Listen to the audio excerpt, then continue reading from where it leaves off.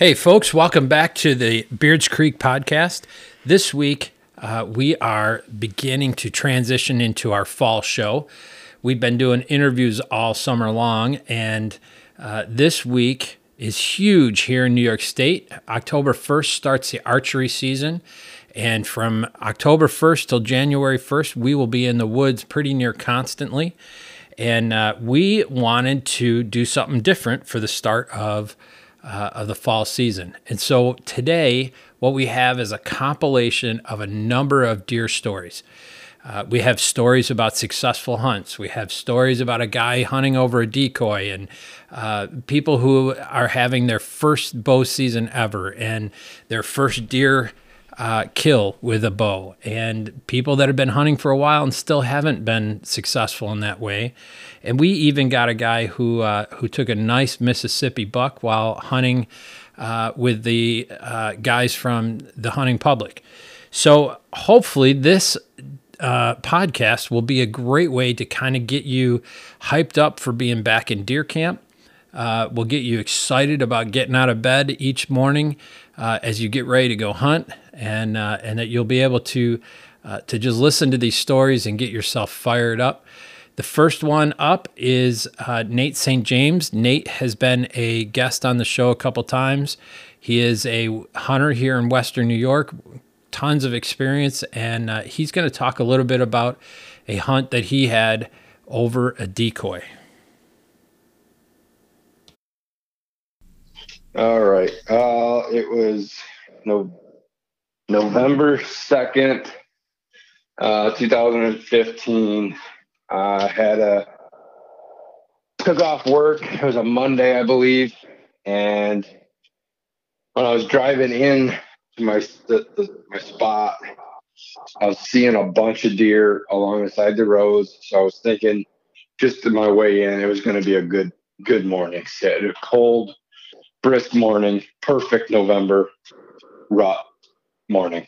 And I get my stand, a little pinch spot between a cornfield and alfalfa field.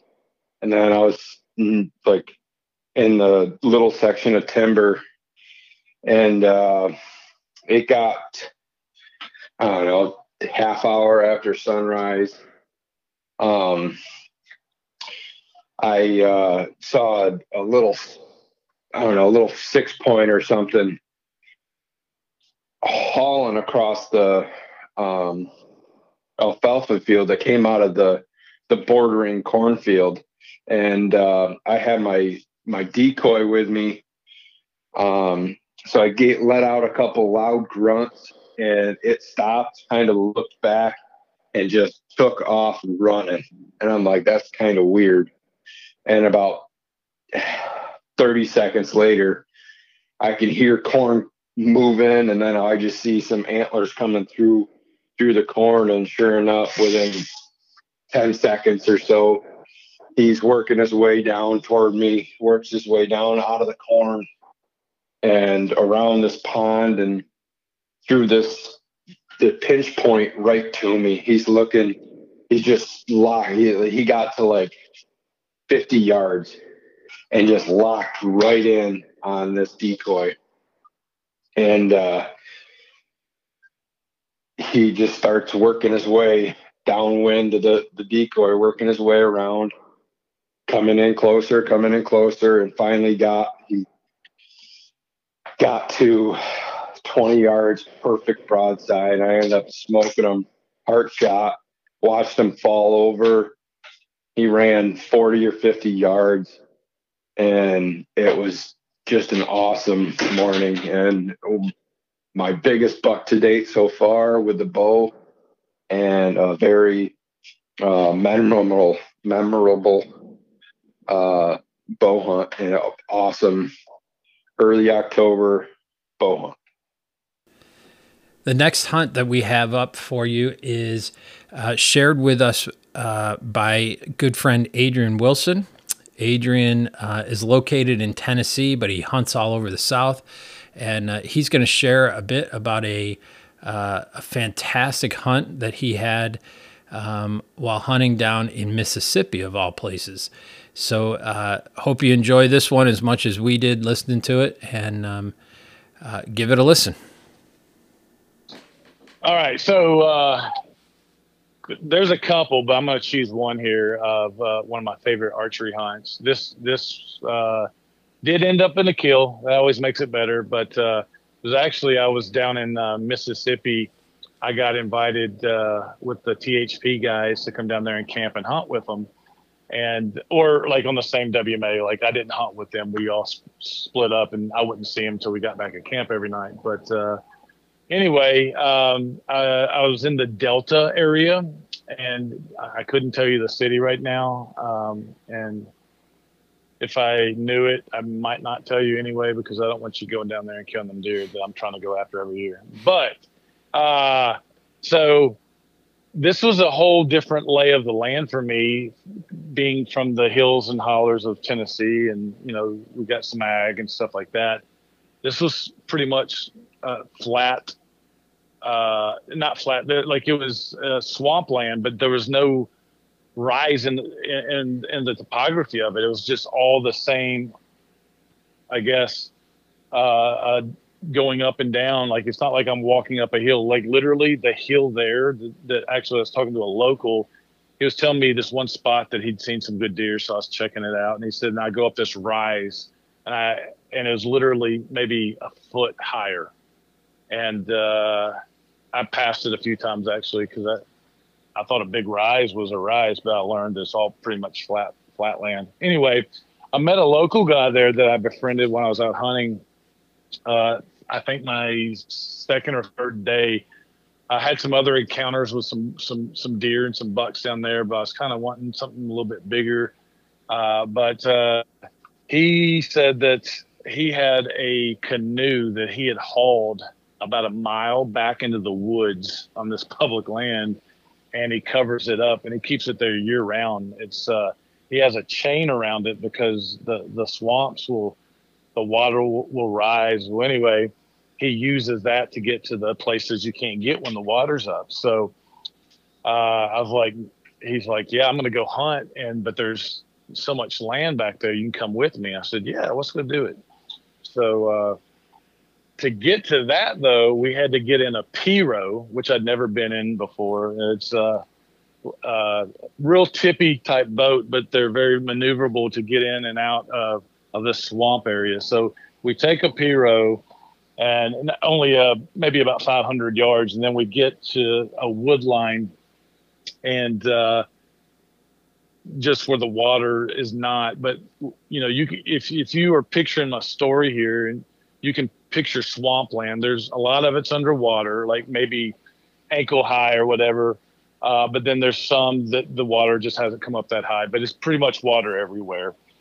Anyway, we get to that flat land and walk about a mile, and there's this canoe, and we hop in that canoe and go about another mile, and I have zero service. I don't know how far back. I mean, I just know we're deep. I've never gone that deep in any kind of public land, walking or boat riding or whatever, but we were back there, and I didn't have service, like I said, but if you're a hunter, you've been here before, where you're able to receive texts, but you can't send them out.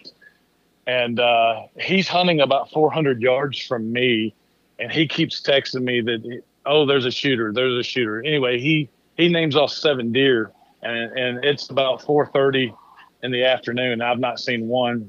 This was an evening hunt. And anyway, so about 5 o'clock, I hear a splash, and I look to my 3 o'clock, and there's a big old giant deer, like literally walking my way. I couldn't have picked it out any more perfect.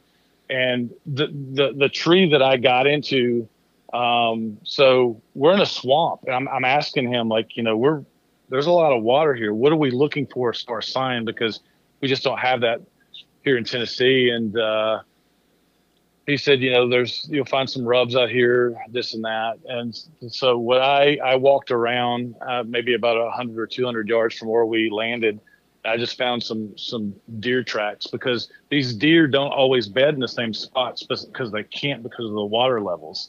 So he said there's not like a bedding area. There's just certain spots. So anyway, I just found the deer tracks. And so because if there was any deer poo or anything like that, it's probably underwater. I did see some rubs, but I focused on those tracks because they were fresh, and I climbed the tree. Deer comes in. I had one spot marked because, again, this is at my 3 o'clock. So I'm in a saddle. So I had to shift my body a little bit. And I had this one window at 25 yards that I'd ranged earlier. You know, if you like me and you range all the spots around you, when the time comes, I forgot how far that was. But that one particular spot I knew was 25 yards. And this deer walks and just stops in that window. I mean, I couldn't have drawn up a better scenario, and I let it fly. And he ran about 60 yards and dropped. And the experience of being there and hunting a new area and new lands are always exciting. And then when you get to harvest the animal.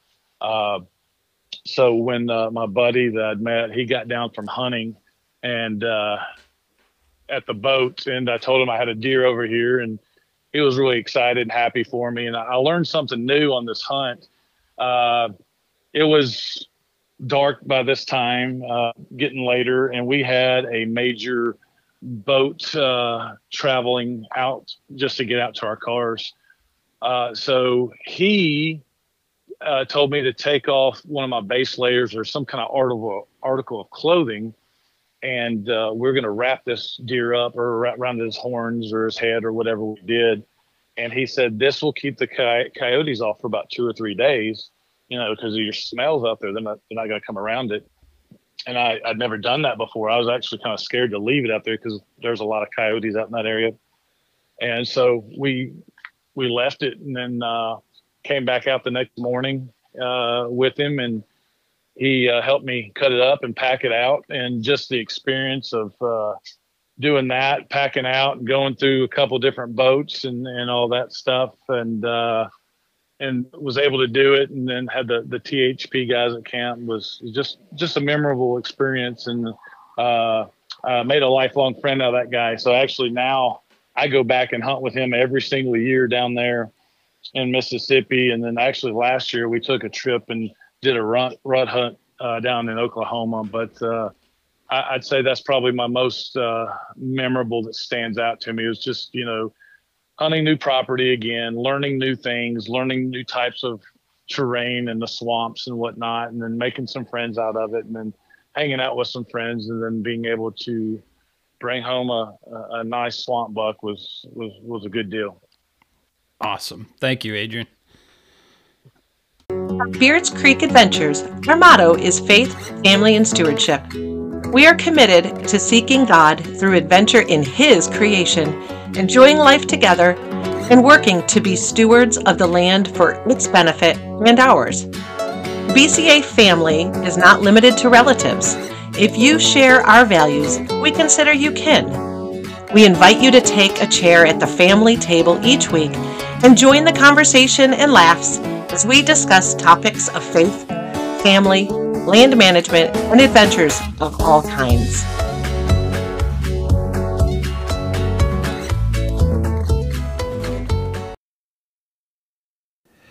The next hunt up is with Ryan Marti. Ryan is really part of the Beards Creek family. He has been out here and hunted with us some. He hails from the Adirondacks. He was the second guest that we had on this podcast ever. And while he is from up north, he lives here in Western New York and has just gotten into bow hunting over the last few years. And he regales us with a close encounter he had with a deer last year. So my favorite bow hunting story, I'm actually fairly new to bow hunting. This is going to be my 4th fall. I have yet to actually shoot something.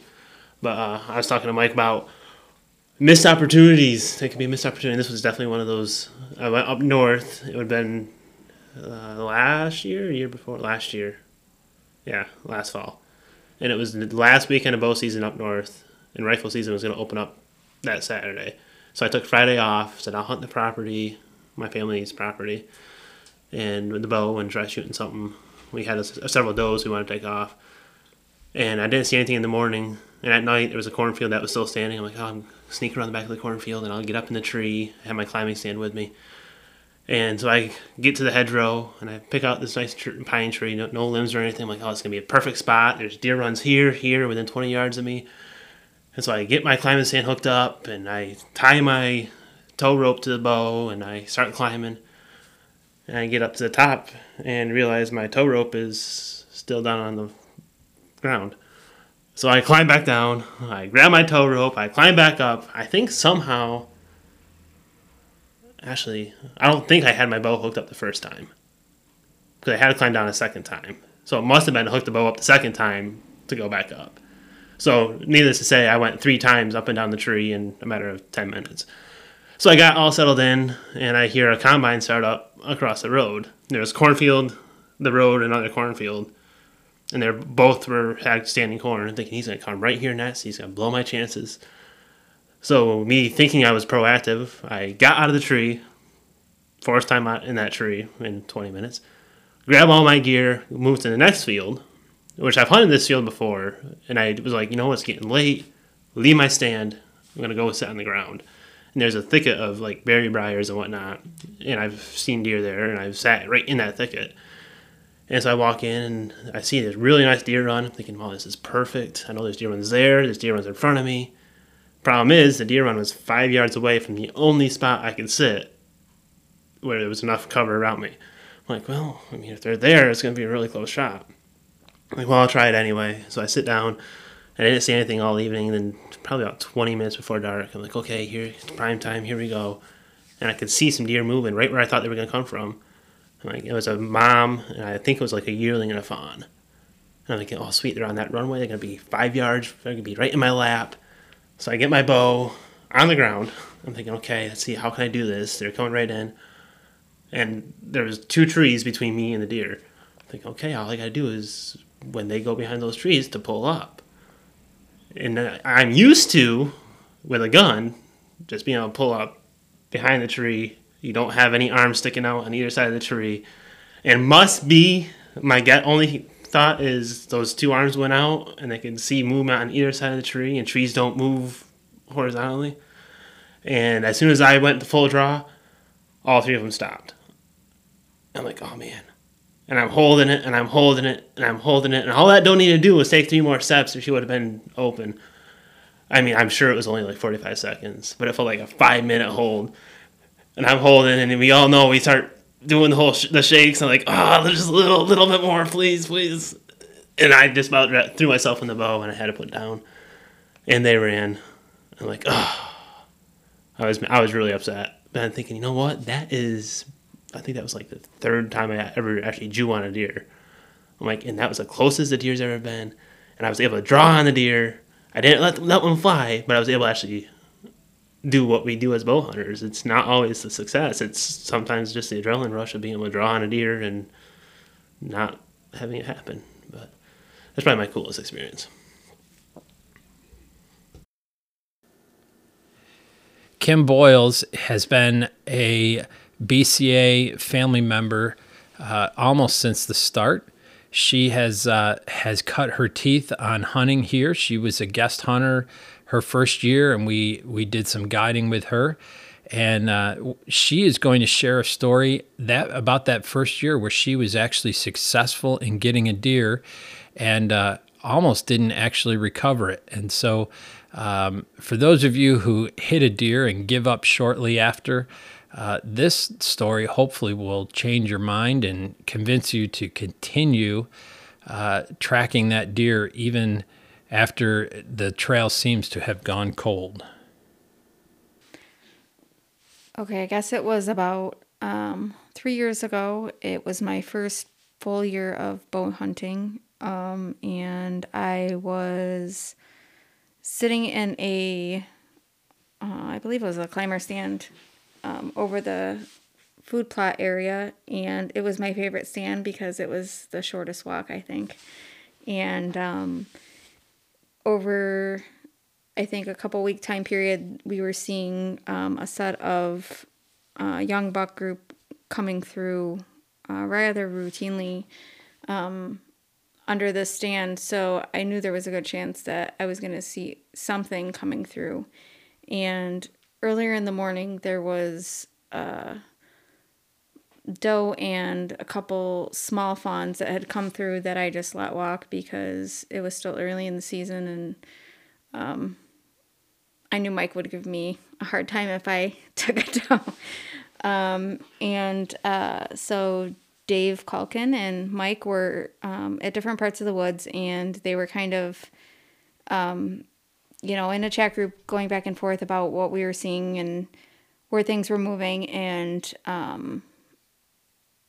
just before I was feeling like, all right, I'm about to call it because I'm cold and nothing's moving, and it was that time of the morning where it's probably time to just let the woods rest. It came up on a text that the buck group was moving my way to keep an eye out. So I'm excited. I'm hearing things behind me and nothing. And I see a small buck come out, and a few seconds later, there is the bigger buck coming out behind it. And I'm pretty sure that I was so scared that I almost dropped my bow out of the tree. And so I waited, and they kind of were just walking around, and they were browsing on some looking branches that have been set up in the food plot. So I had a good amount of time to kind of settle myself, and it was making a decision which of the bucks was going to give me an opportunity to shoot and which one wasn't. And I had a opportunity to shoot the bigger one, and I kicked my coffee over out of the tree stand, and I almost lost it. And so all it did was make the deer actually walk closer to my tree stand because it was curious about the coffee. And so as it walked almost directly under my stand, I took a shot, thought I saw a good kick, thought I heard good noise. I had no idea, honestly. This is all stuff that the guys in the group were telling me that I should look out for when I take a deer. And I really just wanted to be part of this guys group that I hadn't had an opportunity to take a deer yet. And so I wait a few seconds, send a text message out, say, I'm pretty sure I just shot a buck. And, they're like, great, stay where you are, and of course the first thing you want to do is climb down out of the stand and go look for it. And so I was trying to be patient, and I climbed down, and I don't really see much blood, don't see an arrow, and I'm trying to see what direction the deer went. And so the guys make their way back up to where I am to help me start tracking, and there's not a lot of blood. And I'm like, okay, well, I'm not discouraged because I don't know that not a lot of blood means you probably didn't get a good shot. And I'm excited, and I'm shaking, and I'm sweating. And so we start to track the deer, and I'm still excited, and they're like, there's not a lot of blood. Maybe we should wait. Should we push it? And so we're tracking, and there's just small drops of blood. And at this time, it was still early fall, so the drops of blood were really mixing in with the leaves, which was much harder. And I never really tracked a lot other than the practice tracking that I had done with Charlie. So it was really an exercise of patience. And I'm sure that Dave and Mike were probably getting aggravated with me because I'm so excited. I'm like probably walking over the blood spots. And so we track it around, and we can hear it kind of ahead of us, but we're still trying to push it a little bit so that we could decide if it was a good shot or not. And we get to the edge of the woods, and it crosses across the field and onto another property that we didn't have permission to go on to. We did get permission to eventually, I believe, go track it, but when we did lay eyes on the deer, which is probably about 45 minutes into following the blood, it was still moving, but it was definitely injured. And so we decided to call it because it had gone on to the private property and we needed to get permission. So we went back to where my stand was, and Dave found the arrow, and it didn't have blood very far up the arrow, which also meant it probably wasn't injured enough to go down. And so this whole time I'm like, yeah, awesome, I got a deer, and now I feel like a jerk because, well, if it doesn't go down, it wasn't a great shot. Did I do something wrong? I'm second guessing myself. And the nice thing about the Beards Creek team is they're very encouraging, even if they were thinking in the back of their head, this girl don't know what she's doing. So we still just said, okay, well, we'll see if we can get permission. And we're lucky enough to be friends with most of the people around the Beards Creek property. And the ones that aren't hunters are respectful of hunting. So they want you to recover your deer and have good success. So that's been a blessing. So we decided to call it, went home, went to work, just beating myself up all day. And even into the night, I did not sleep. It was like the night before school where you're excited, except for I was so disappointed. I felt like I didn't do something right. I was really heartbroken. I just felt like I wanted to, put the deer out if it wasn't, gonna die and it was suffering, and all these things that I'm sure other hunters can relate to, that you feel when you feel like it was a good shot and you're not finding a deer. So nobody had reached out after that point of seeing the deer, and there were some people that had gone around on four-wheelers that didn't see anything on the piece of property where we thought the deer went. And early the next morning, there had been a message come through that they had found my deer potentially. And the day before, I believe it was about 50, maybe 60 degrees. The day that we went to go recover my deer, it was like 80 degrees. And folks, it was stinking. Recovering a deer that had been sitting, it was questionable, but luckily it had been cool enough overnight that it wasn't an issue. But it wasn't an ideal way to find and gut a deer that had been sitting. So we go on to private property and recover the deer. And when they found the deer, it was about 9 o'clock at night, and it was still warm. So the deer hadn't been gone very long. When the kids found it on the private property, they cut one of the antlers off and gave it to the dog. So my unicorn deer was very interesting.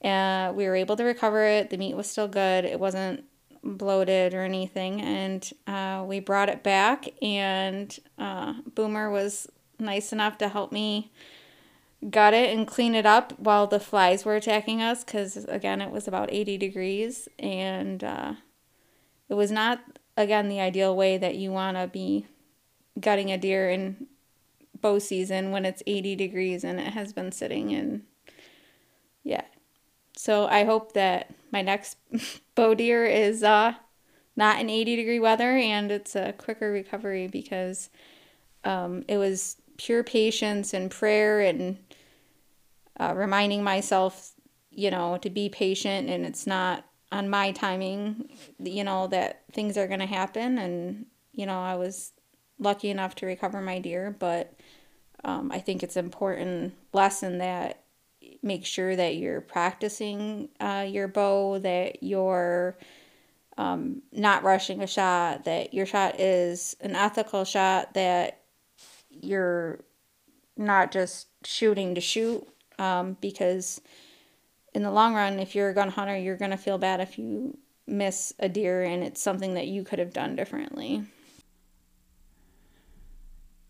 Our next guest is BCA family member Boomer, or Charlie, and he is going to share the story about his first archery deer and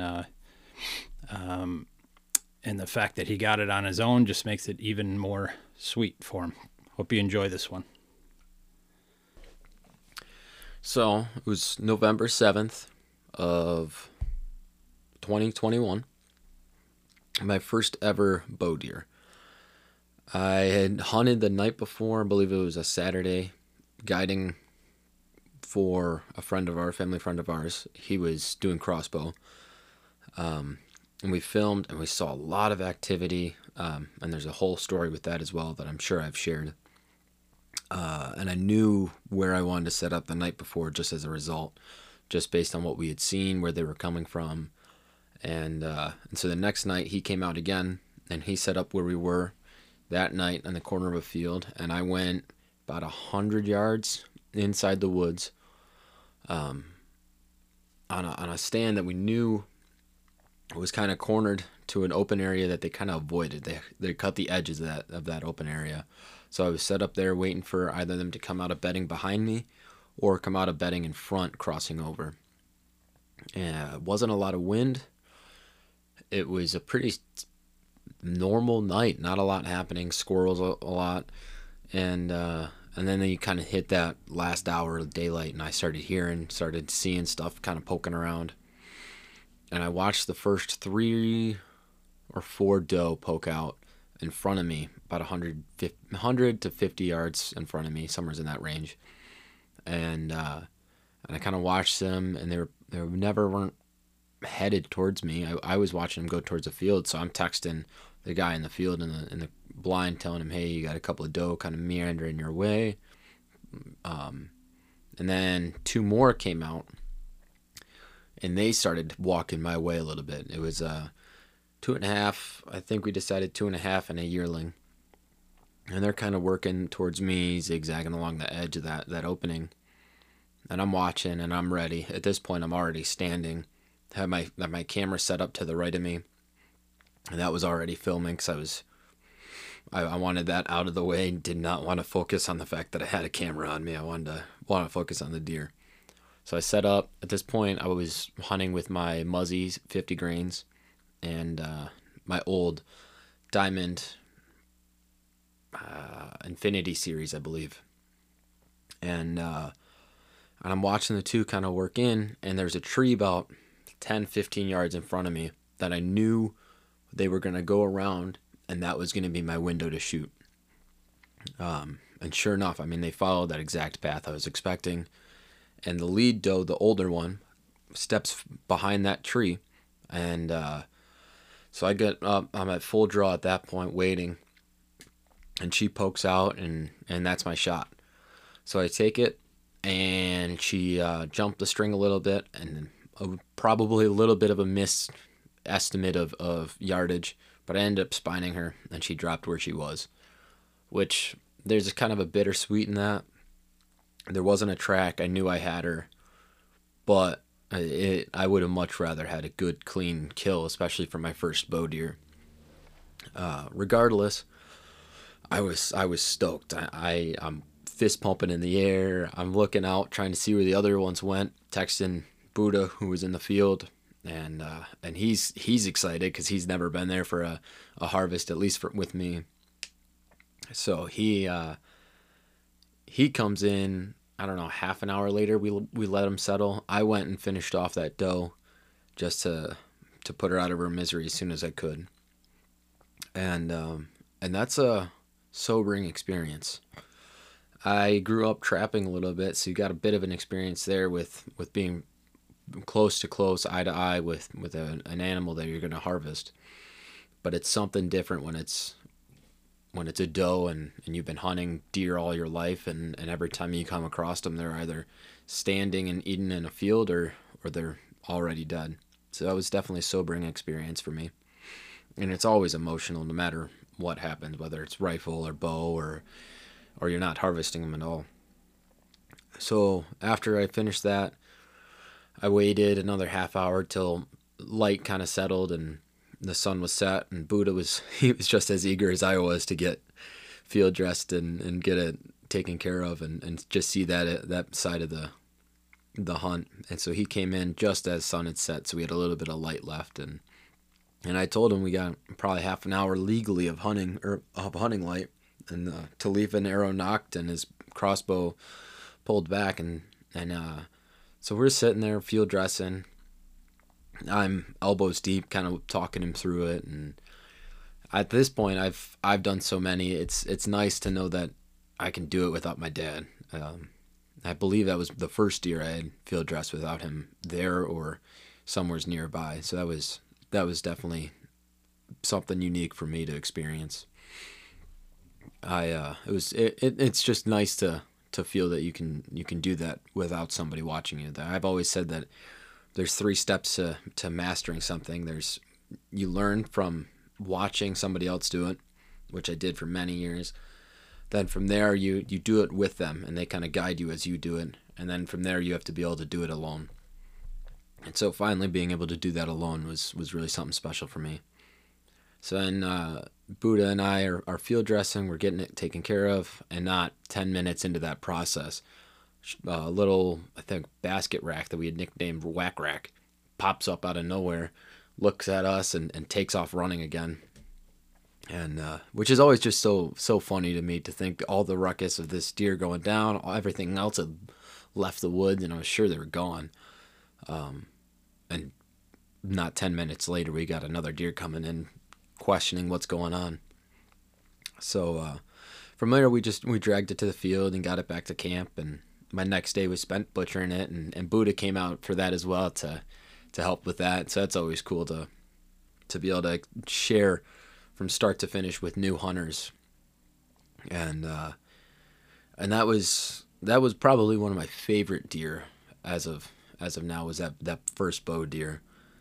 I'm looking to put a couple more on the board this year. I got a new bow set up. I'm ready. I'm itching. Next Sunday is opening day of bow season, and I'm ready to go. So I'll leave it at that. Our next podcast up is with the world famous Kyle Stoltzfus. Most of you know him as Amish Kyle. He is not Amish, but he is a great friend. We met Kyle the first year we bought our property. He was the first person we found trespassing. To his credit, he didn't know that the property had been purchased, and so out of that, we've developed a great friendship. He and his family have just bent over backwards to be kind to us, and we've given Kyle permission to hunt our property anytime he wants, and he keeps an eye on it for us. He is going to share with us the story of his first buck. All right. So first buck that I shot, it was the second deer I shot. The first year I was hunting when I was 12 years old. So it was about the 15th day, and I took my climber out in the woods and went to a spot where I saw a little deer trail there. And so I decided to set up the climber, went up in the tree about 15, 20 feet, sitting there for an hour or two, and then some squirrels started showing up. So I decided I was going to try and shoot one of these squirrels. So I had just shot my first deer, a button buck, like 2 weeks prior. So I had a broadhead that was dull from shooting that deer. So I was like, all right, I'm gonna switch out to that arrow with the dull broadhead, and we'll shoot a squirrel with this thing. So switched it out.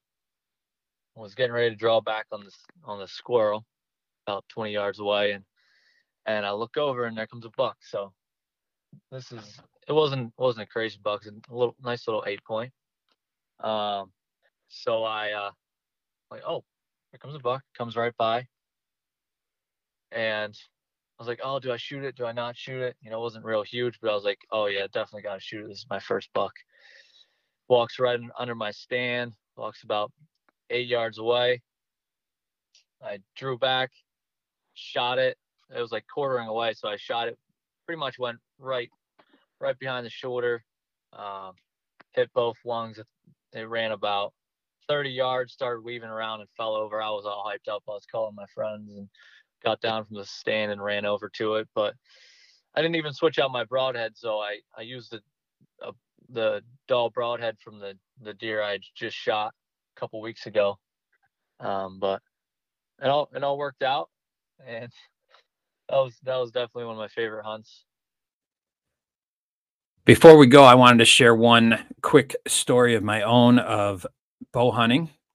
This was probably 6 years ago, and we had a whole bunch of guys out on the property. I want to say there were 5 or 6 of us, plus Kyle and his brother. And so we had a full crew on a pretty small property, parcel, like 70 acres. And there were, I don't know, there might've been 7 of us total actually.